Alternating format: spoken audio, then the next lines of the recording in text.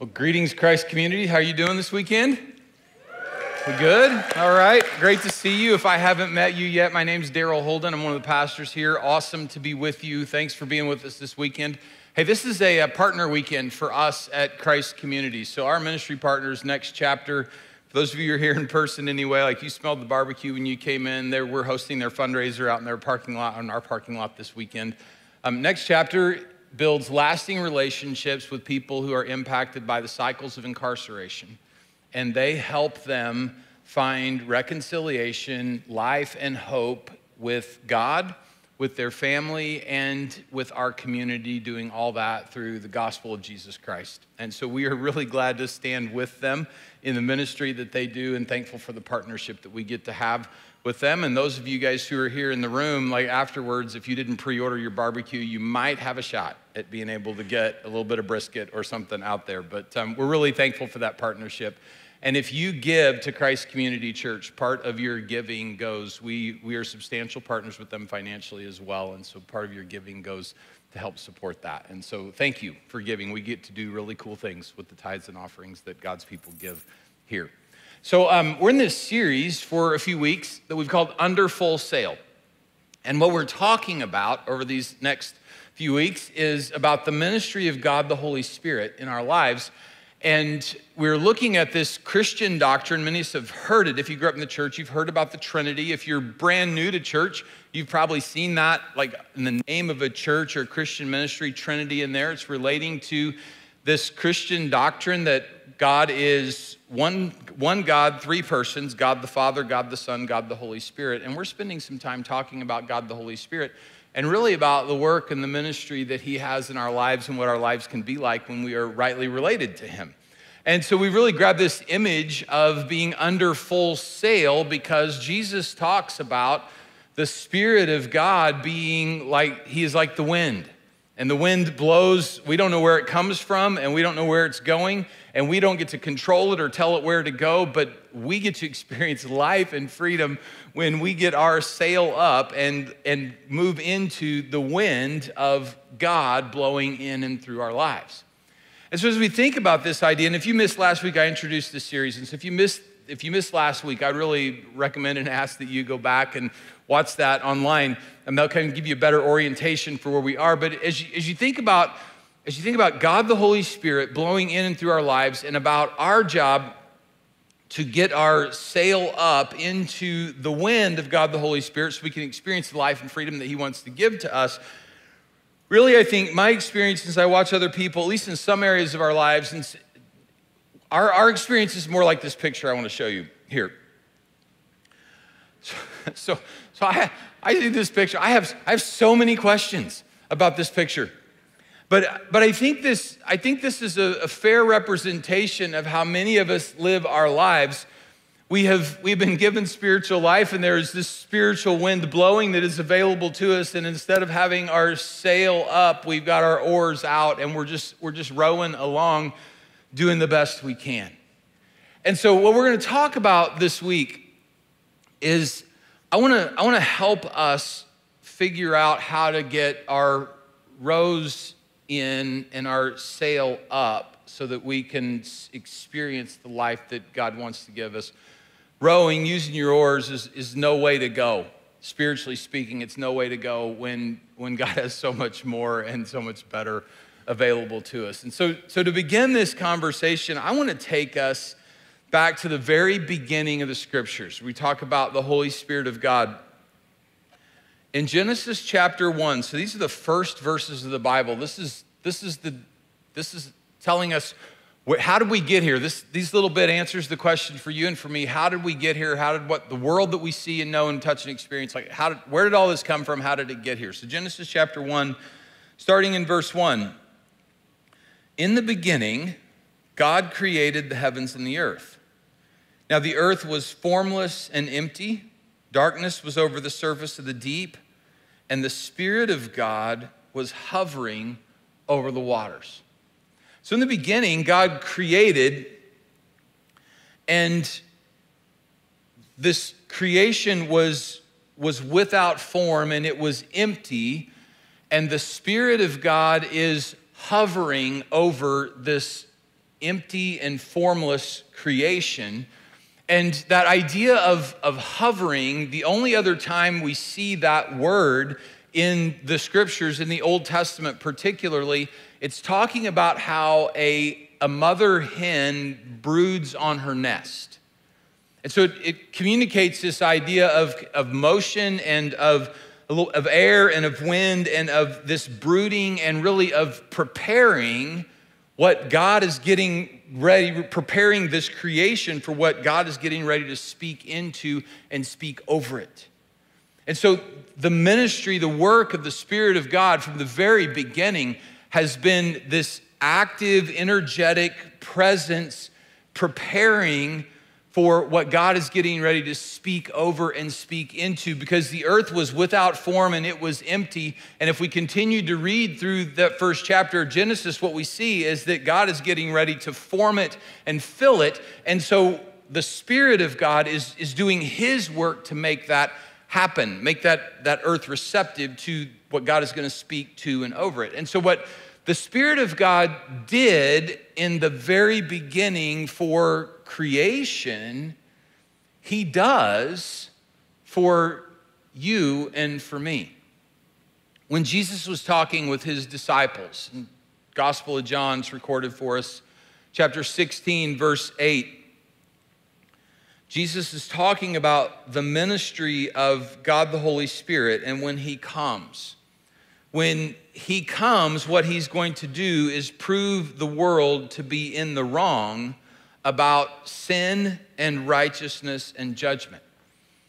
So in this proving that the Spirit of God does, we can connect that hovering, brooding ministry where he is at work in the lives of people like you and me, convincing us that there is a God, that there is something that he has for us, that we have fallen short of his standard of righteousness, and that there's a day that we're going to answer to him, and that the solution that you and I, as we begin to understand, as we have fallen short, that our solution is the glory and beauty of Jesus in proving us wrong about our ideas concerning sin and righteousness and judgment. He's convincing us, he's proving God to be right about holiness and about the glory and beauty of Jesus and about his sacrifice,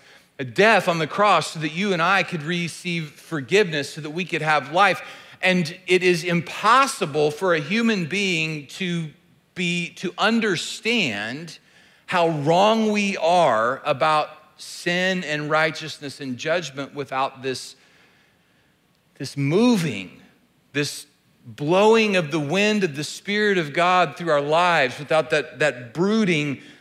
It is impossible for us to come to the conclusion that we have been wrong without this work of God the Holy Spirit in our lives. And so what he did for creation, he continues to do for people like you and me. He is hovering and brooding in our lives, preparing us to be able to receive and respond to what God wants to say to and over us. And so Jesus says, hey, when the Spirit comes, one of the things he's going to do, he's going to prepare you to hear about me. And then a little later in the scriptures, in Romans chapter 8, verse 2, through Christ Jesus, the law of the Spirit who gives life has set you free from the law of sin and death. Again, it's that hovering work that God the Holy Spirit did at creation that he continues to do in your and my life. And as he does that, we are ready to receive and to enjoy life, like capital L life. The life that comes through knowing Jesus, through being forgiven of our sins, through having a relationship with God as our Heavenly Father, like that kind of life. And I love that this life, this Spirit who gives us life, is also, he has set us free, capital F, freedom from sin and death. And so you and I were these people who were trapped. We were held in bondage by sin and death, and this work of God the Holy Spirit in our lives, he comes and he sets us free from sin and death. So now that the words that get hung over our lives are capital L, life, like we are alive, spiritually alive, and capital F, freedom, like we've been set free unto God. And so through the work of God the Holy Spirit in our lives as Christian people, what we get to experience now is life and freedom. And I think that leads to a question of if the work of the Spirit gives me capital L, life, and capital F, freedom, God's kind of life, God's kind of freedom, why do I and we so often find ourselves experiencing less than that? If his work in my life is to hover and brood so that I could receive and respond to what God is speaking into and over me, why do I have less than that in major chunks of my life? Maybe you experience that too, or through the whole thing. Why do we have less than that? So thinking about this, and in thinking about this, I think there's a passage of scripture that explains it to us, or at least helps us begin to understand it. And I'm not putting it on the screen for you because it's a lot to take in, but it is 1 Corinthians chapter 2, starting in verse 14 and runs through chapter 3, verse 1. And in these verses, they talk about three kinds of people. So the first kind of person is a person who is without the Spirit. Because we talked about this last week, the Holy Spirit, the indwelling Holy Spirit of God, is a gift from God to people who are saying yes to Jesus. To those of us who have become convinced of sin and righteousness and judgment. And there are still people who are not yet convinced of those things. And so people without the Spirit are people who have not yet said yes to Jesus, who've not yet been convinced by the Holy Spirit of sin and righteousness and judgment. Then there's this next group of people. These are people with the Spirit. These are people who've said their yes to Jesus. These are people who have become convinced about sin and righteousness and judgment. They've seen the glory and beauty of Jesus. They recognize their need for his kind of forgiveness and desire his kind of life and freedom. And these are the people who've said yes to this life and freedom that he offers. And if we were reading through 2 Corinthians chapter 2, that last half there down into verse 3, some of the things we'd see about these kind of people is that they have spiritual, not just life, but they have spiritual depth, and they have spiritual wisdom, and they have spiritual understanding. Like these are people who, spiritually speaking, they're getting it. Like they're experiencing life and freedom. And it seems like we should, just from trying to think through these things logically, it seems like, okay, either you have the Spirit or you don't have the Spirit based on your relationship with Jesus. But then there's this third kind of person, and this is the person who has the Spirit because they've said their yes to Jesus, but they're having the same experience as people who do not have the Spirit. They've chosen to live like they did before they came into relationship with Jesus. They've chosen to walk and do life the way it was before. And the description of this person is that they're infants in Christ. Like that they're baby Christians, but not because they're new, because they've chosen to be spiritually immature. They do not have spiritual wisdom. They do not have spiritual discernment. They instead, their life looks very much like the culture and world around them who have not become convinced of the glory and beauty of Jesus. And so there's three kinds of people, and particularly this third group, this group of people who have the Spirit of God living in them, but have the same experience as people who do not have, like those are the people who, that's the rowboat people. I've got a sail and there's wind, but my sail, I've wrapped my sail up and I'm choosing just to row my way through my life. And if we were gonna hang a couple of words over the rowboat kind of Christian people, I think the words for them, spiritually speaking, words would be disappointment and defeat. They're not experiencing the kinds of things when we talk about the promises of God, when we talk about the faithfulness of God, when we talk about life and hope and joy and peace, not experiencing that. Disappointment. Because that is held out and offered, and people that you go to church with and people, your Christian friends that you do life with, to see them experiencing that and to know that, wait a minute, I don't have this. The disappointment there, and then the spiritual defeat, just, I don't ever seem to win spiritually. I might be winning in a couple other places in my life. I might see some wins, but not spiritually. Like my life is characterized, my spiritual life is characterized by defeat. If we were gonna hang two words, if life and freedom are over the people with the Spirit, then people with the Spirit who are chosen infants in Christ or choosing to be infants in Christ is disappointment and defeat. And so I was thinking about, like, okay, so how do we take a closer look? Because for you and for me, I think those words, disappointment and defeat, I think they describe us in some areas of our life that are important to us more frequently than we would like. If I could say it that way. I know for my life, and probably for most of you, it doesn't describe my whole life. It doesn't describe every area of my Christian experience. But there's some spots in my life where disappointment and defeat, like those are words that they're on a section of my life that's important to me, and in some spots of my life, they stay there for way too long. So I want to take a closer look from the Bible about where this disappointment and defeat comes from in our lives. We can say it that way, maybe. So there's three things I want to show you this weekend about disappointment and defeat, where that comes from, what's true about people who are experiencing disappointment and defeat, and just kind of let this, process through this with me. See where it fits for you. So the first thing about people who are experiencing disappointment and defeat, they ignore what God says. They ignore what God says.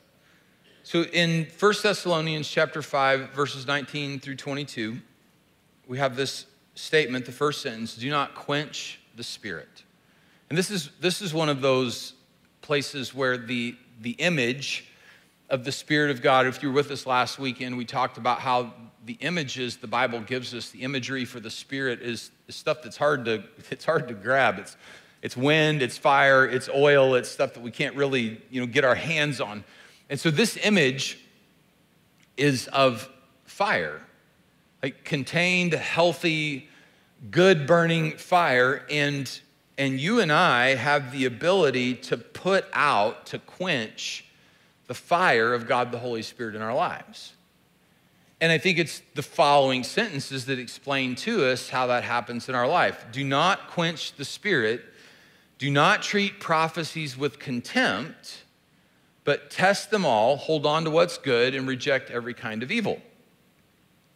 So what we're reading here is, the first people who would have read this, what they had access to, many of them had access to, was what in their Bible, what you and I, we would call it the Old Testament. So it starts in Genesis and ends in Malachi. It's about the first 2/3. If you pick up a Bible that has the Old and New Testaments, it's about the first 2/3 of that. So they had access to that. They wouldn't have had their own copy, but they had access to that. And then what we know as the New Testament at this time was, some of it was still being written and it had not been collected yet. So they didn't have the whole Bible like you and I have it.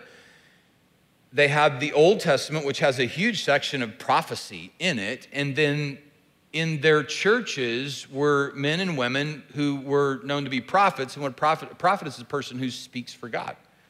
And so these prophets that were part of their spiritual life would speak for God to them.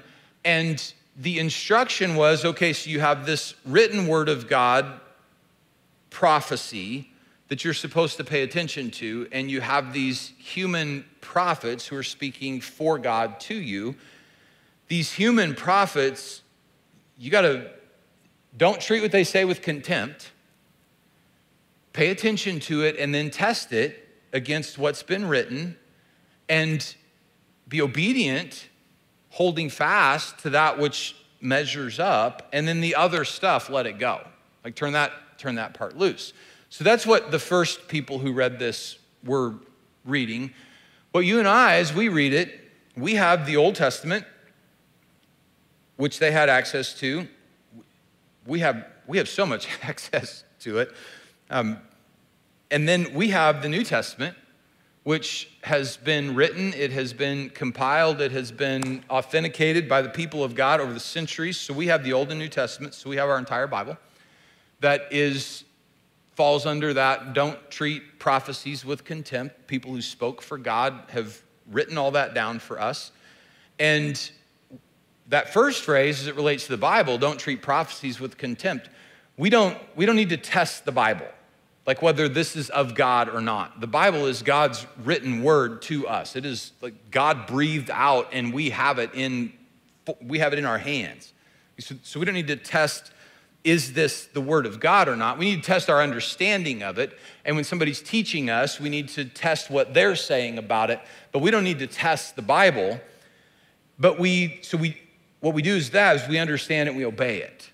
So when you don't treat prophecy with contempt as far as the written word of God, we seek understanding and we obey what we understand. And for people who speak for God, whether it's in an environment like this or if it's somebody in your small group or another environment where you are, when somebody is speaking on behalf of the Lord to you, we don't treat that with contempt either. We listen to that and we process that and we measure it by what's been written, and what's good we hold on to and walk in accordance with, and what isn't, then we let that go. And we live in a culture at large, and even some in our Christian circles now, it continues to change, where we treat prophecy with contempt. And it's not like anybody's looking at their Bible and spitting on it, but when you have the word from God, to do anything different than submit to it is treating it with contempt. So for us, we live under the scriptures.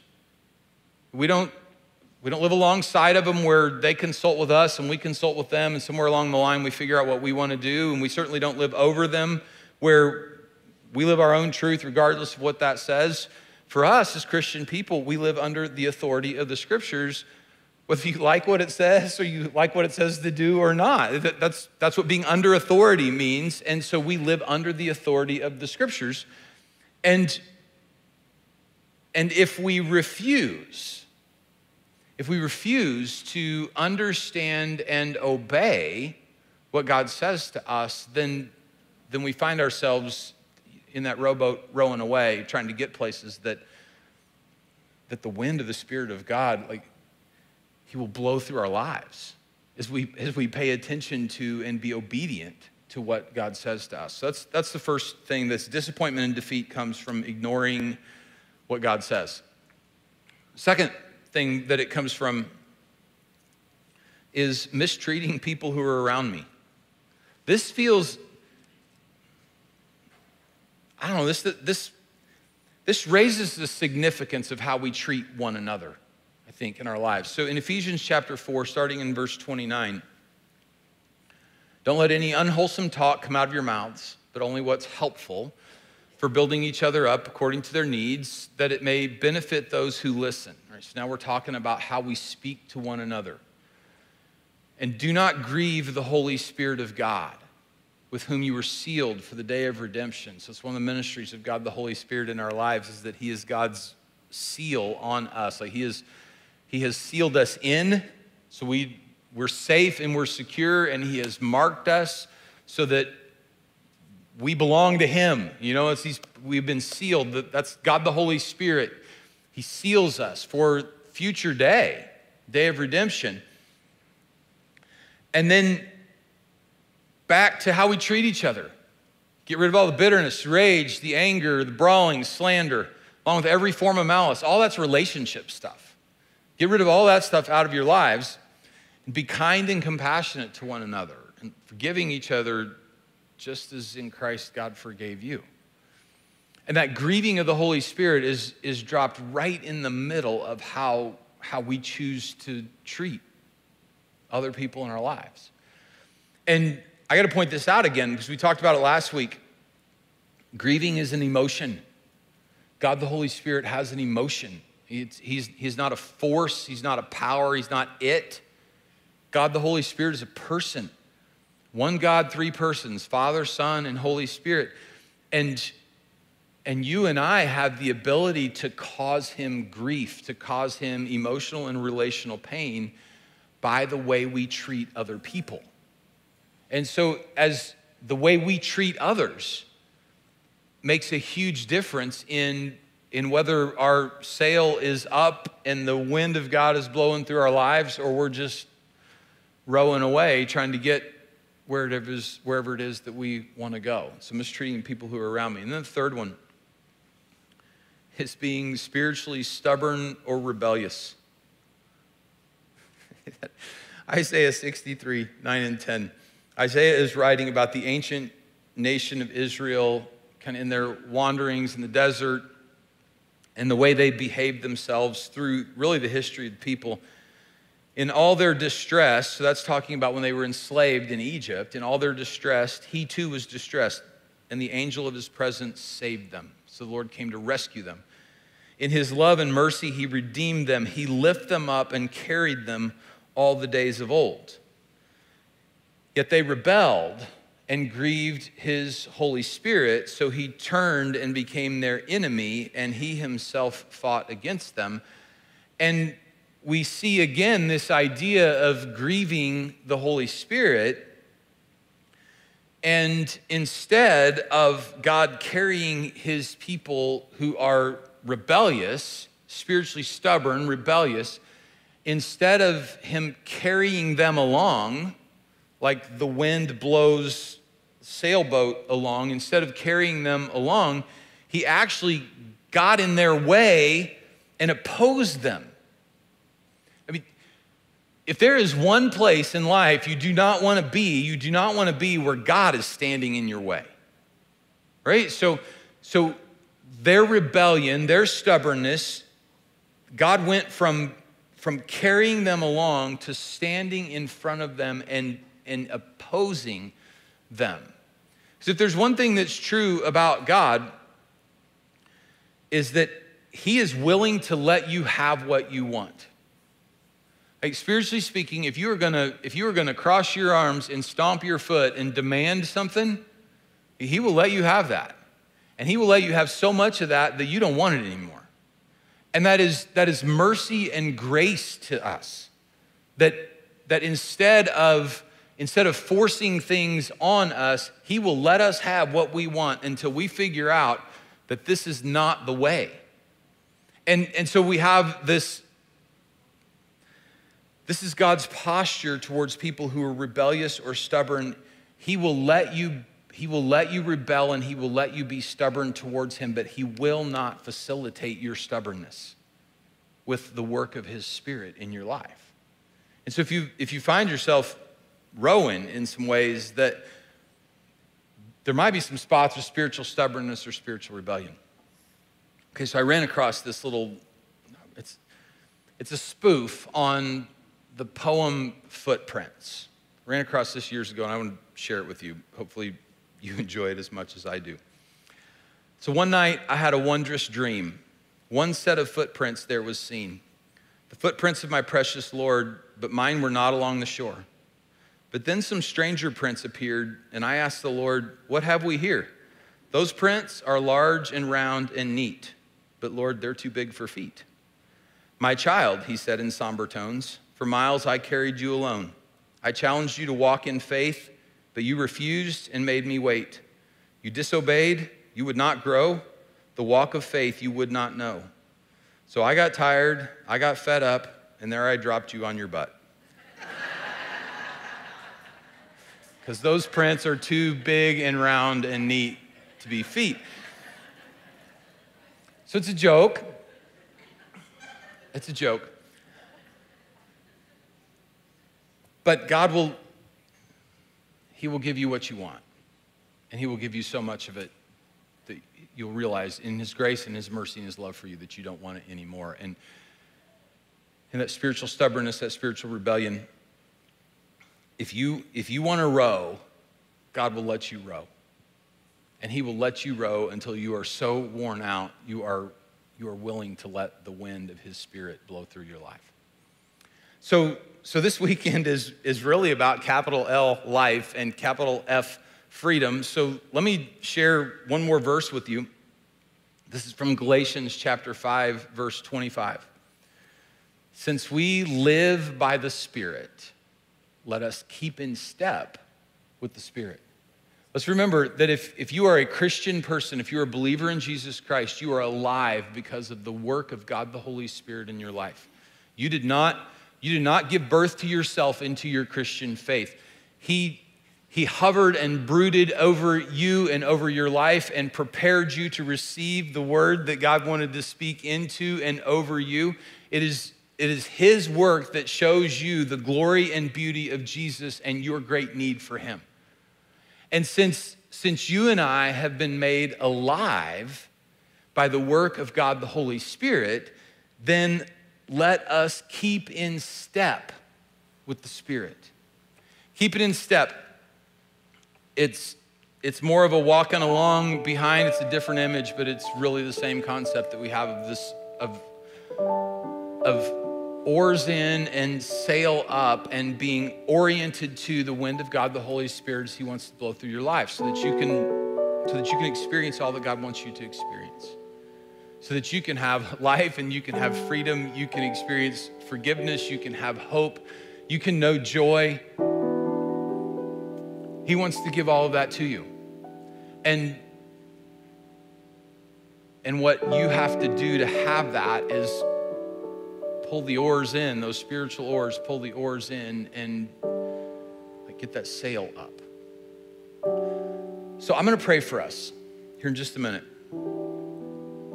And as I'm praying, my encouragement to you is that you just kind of ask the Lord if there's one of those three things we talked about, if there's some of that in your life, if he would make that known to you, maybe he already has, as we've been talking during this time, that he would let you know where you're rowing. And you just confess that to him and let's move forward. So you guys bow your head, close your eyes with me.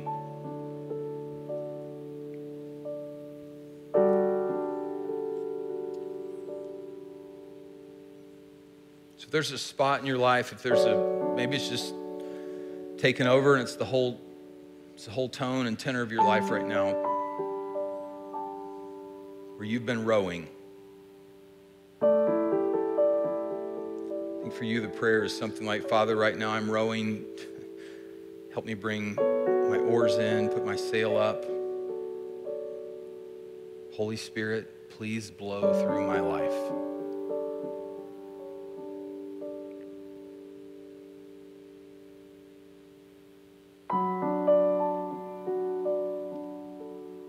We're really grateful, Lord, for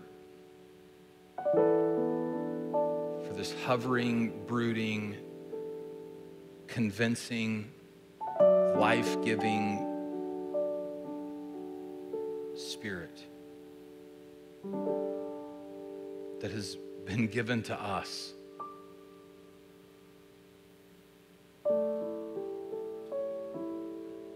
So we're asking for capital L, life, capital F, freedom, kind that comes only from you.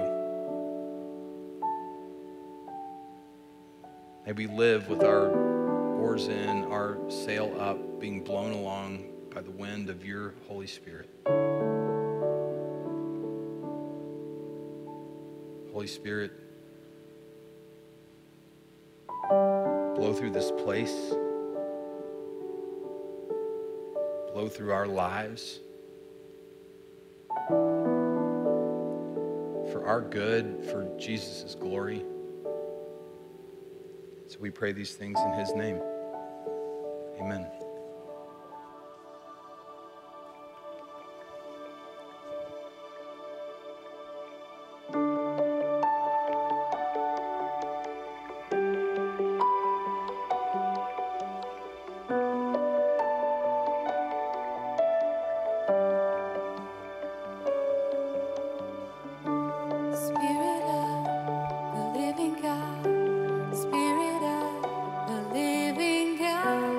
We